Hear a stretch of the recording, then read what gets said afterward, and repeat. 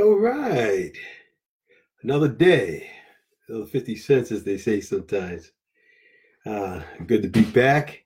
And my title this time, I talked about how did I get selected for a job I was not even qualified for? But before I get into that, I keep mentioning and talking about this book that I'm putting together. I think it's really packed full of great advice that you can use on yourself and share with others. I took the liberty today to kind of grab a few of those pages from the book and kind of share, kind of give you an idea of what that book is going to entail. I should get it out hopefully by the end of the week. It's a free gift from me because my goal, and I think one of the items that I pull from it is kind of right in line with my objective, which is to add value to others, so they can add value to other people. And it's kind of like play it forward. Just keep the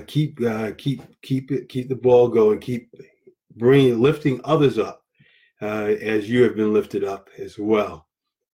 Okay, uh, I mentioned I've got two children. They're all in their 30s, and like I said, what a blessing it is. How many times do you talk to people about children? How's so and so? How's your daughter? Oh, she's doing great. She's in college. How's your son? Well, he has his moments. He's trying, but he hasn't quite gotten there yet. But we're praying for him, and hopefully he'll get on track. But how often do you get all your children firing on all cylinders? All of them out of their house on their own. All of them bought their own houses. One married, one about to get married, and one, my daughter, owns her own geriatric business.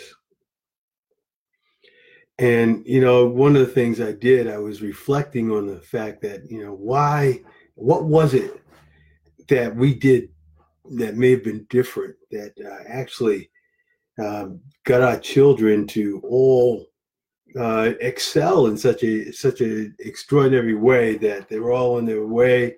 There's not any of that. I've heard that term before, the boomerang children. No boomerang children here.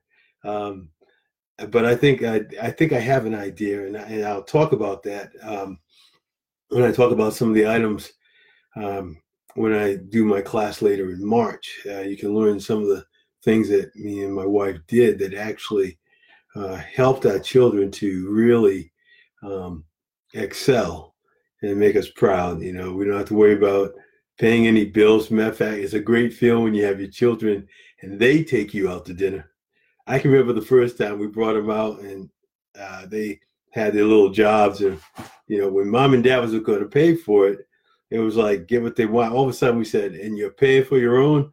All of a sudden they were looking to the right of the menu and trying to figure out what they were going to have.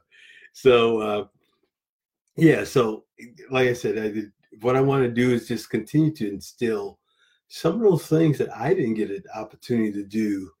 I didn't have an example or someone to tell me when I was growing that if I had known those things, I'd probably be even a lot further ahead than I am now. Here's one from the book. This is on page 24. It says, this one I had, you manage your priorities. The important things in life take you above average. Oh, well, correction. The title of this one was Thoughts on How to Never Settle for Mediocrity. And the first one was, through your own calendar, you manage your priorities. The important things in life take you above average. We say that other things that controlling your schedule, but if you actually take control of that schedule and you schedule your own priorities, you get that much further ahead. It's a matter of focus. Do things no one else is willing to do. Be that I forget the term, that one that gets out in front, that's not afraid to get out of, we were talking about getting out of the comfort zone. And that's what it is, getting out of that comfort zone. Don't rely on your talent. Talent's not enough. Go beyond that. God, one of the things John Maxwell talks about is consistency and the compound effects of consistency. In his new book, Leader Shifts, they talk about layered learning. And that's another class I'll be doing in the future. It'd be great to have you be a part of that. Okay, so don't rely on your talent. If good isn't what you could be, then good isn't enough. You may be okay and you may be good and you've got talent, but what if you applied yourself within that? You'd be even that much further ahead. Okay, so those were 5 items as thoughts on how to never settle for mediocrity. This other one here was a poem I had found, and it was in third person. And when I found it, I said, this poem would be great if I changed it to the first person and made it a promise to myself. This is called I Promise Myself. I promise myself to be so strong that nothing can disturb my peace of mind, to talk health, happiness, and prosperity to every person I meet, to make all my friends feel that there is something in them, to look at the sunny side of everything, and to make my optimism come true, to think only of the best, work only for the best, and expect only the best, to be just as enthusiastic about the success of others as I am about my own, to forget the mistakes of the past and press on to the greater achievements of the future, to wear a cheerful countenance at all times and give every creature I meet a smile, to give so much time to the improvement of myself that I have no time to criticize others, to be too large for worry, too noble for anger, too strong for fear, and too happy to permit the presence of trouble.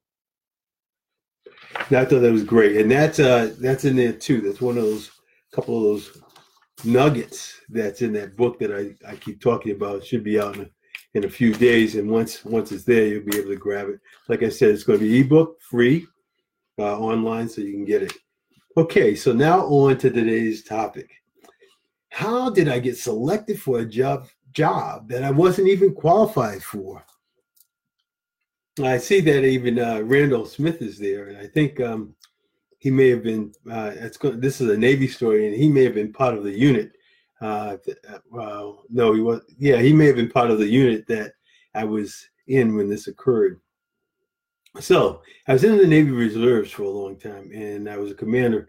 And during that period of time, the Navy had a surplus of senior officers, of which I was one, and they had a shortage of junior officers.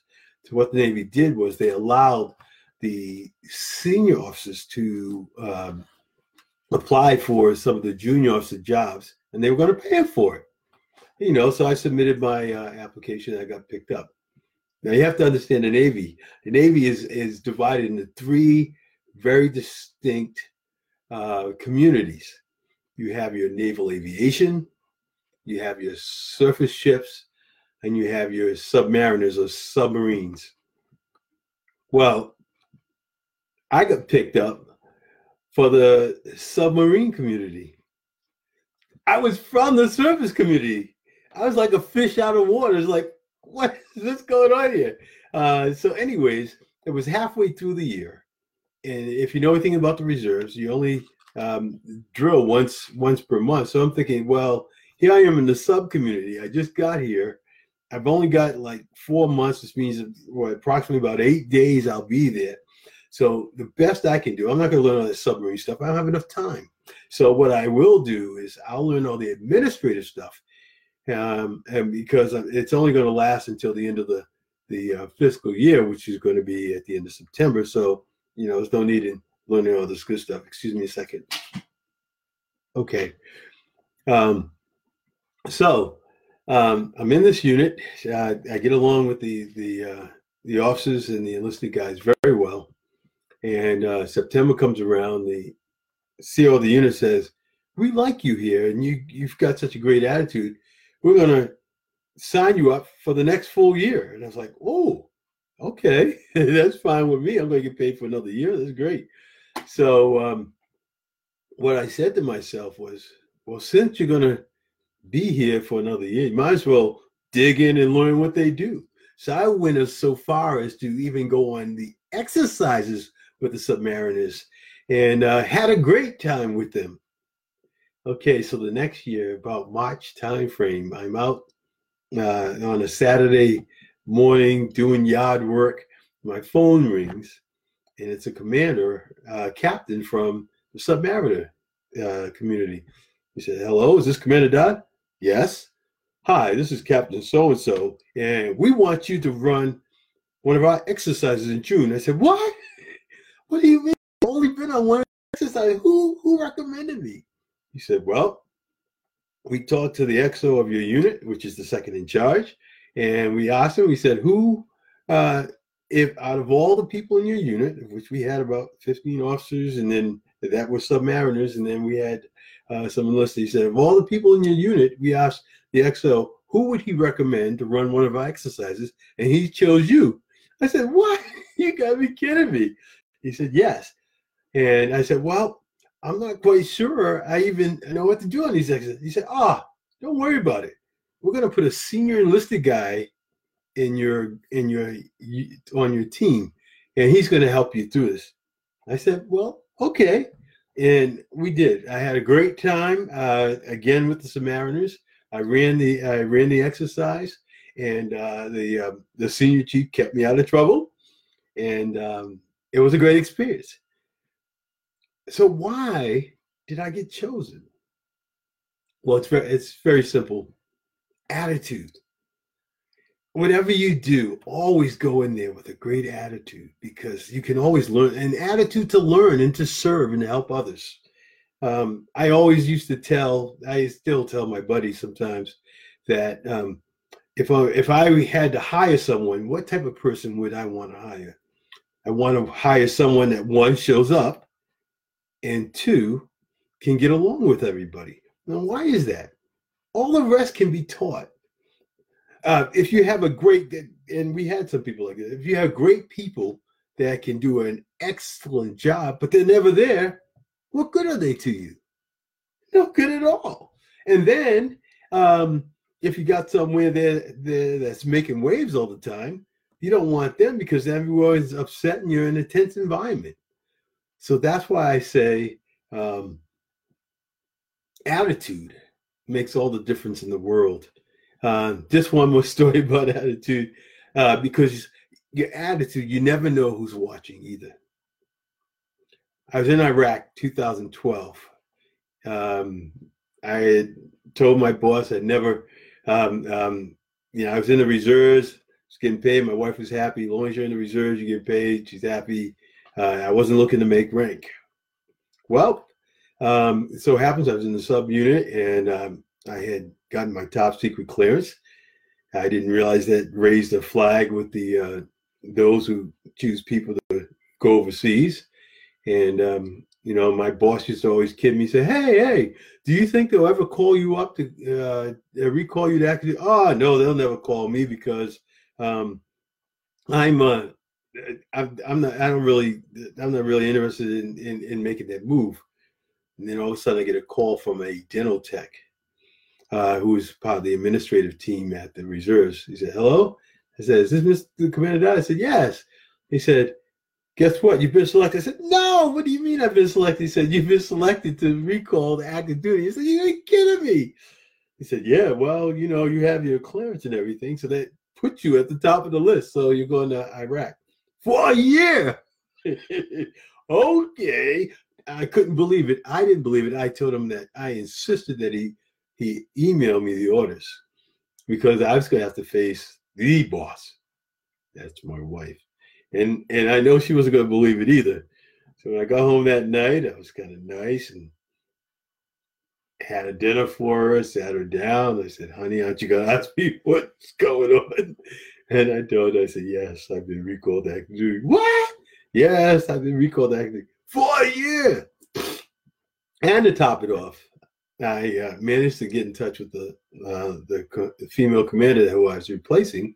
And I said, "How are things over there in Iraq?" "Oh, it's not too bad. We only get bombed once a week." "Oh, great." We get bombed once a week. I love that.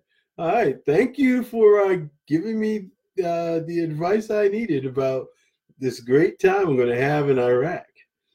But yeah, so anyways, I got off point here. So well, I was in Iraq for a year, and you never know, like I said, who's watching you, because I remember just about the time when it was time for me to come back home. I remember on my way coming from the building I work, coming from the place we eat, going back to the building where I work, a soldier stops me and he grabs me by the arm and he says, "What's wrong with you? What's wrong with you?" I said, "Oh, what do you mean what's wrong with me? Every time I see you, you're smiling, you're in a good mood. There's got to be something wrong with you." I said, "God, I've got the God in me. That's what's wrong." And then, it kind of shook me. But then I realized as I reflected and I go back to my desk that you just never know who's watching. So it's important to keep a great attitude, because you can find something good in everything. The last thing I'll mention is there's a thing called the law of polarity. And Paul Martinelli of the John Maxwell team always talks about universal laws. The law of polarity says for every positive, there's a negative, and there can't be a negative without a positive. To give you an example, I'm inside my house. Well, how do I know I'm inside? That means that there has to be an outside, because if there was no outside, I wouldn't know that I was inside. But I don't want to get too deep into that, confuse you. But that's it. I got the job, and I wasn't even qualified, but it was because of my attitude that propelled me into that position. That they enjoyed my spirit so much that they felt confident that I would do a good job, and I did. I mean, I had the senior chief there for advice if I ran into trouble. It was a new experience, but I had a great time. Now, tomorrow is we'll say another story about what I had to do when my back was against the wall. So stay tuned for next time. You all been great. And be on the lookout for that book. I think you'll love it. A lot of packful stories in that I've drawn from different books I read. I just kind of put it together. I just want to keep feeding it each week to each of my children. All right, you've been great. Have a good evening. Bye.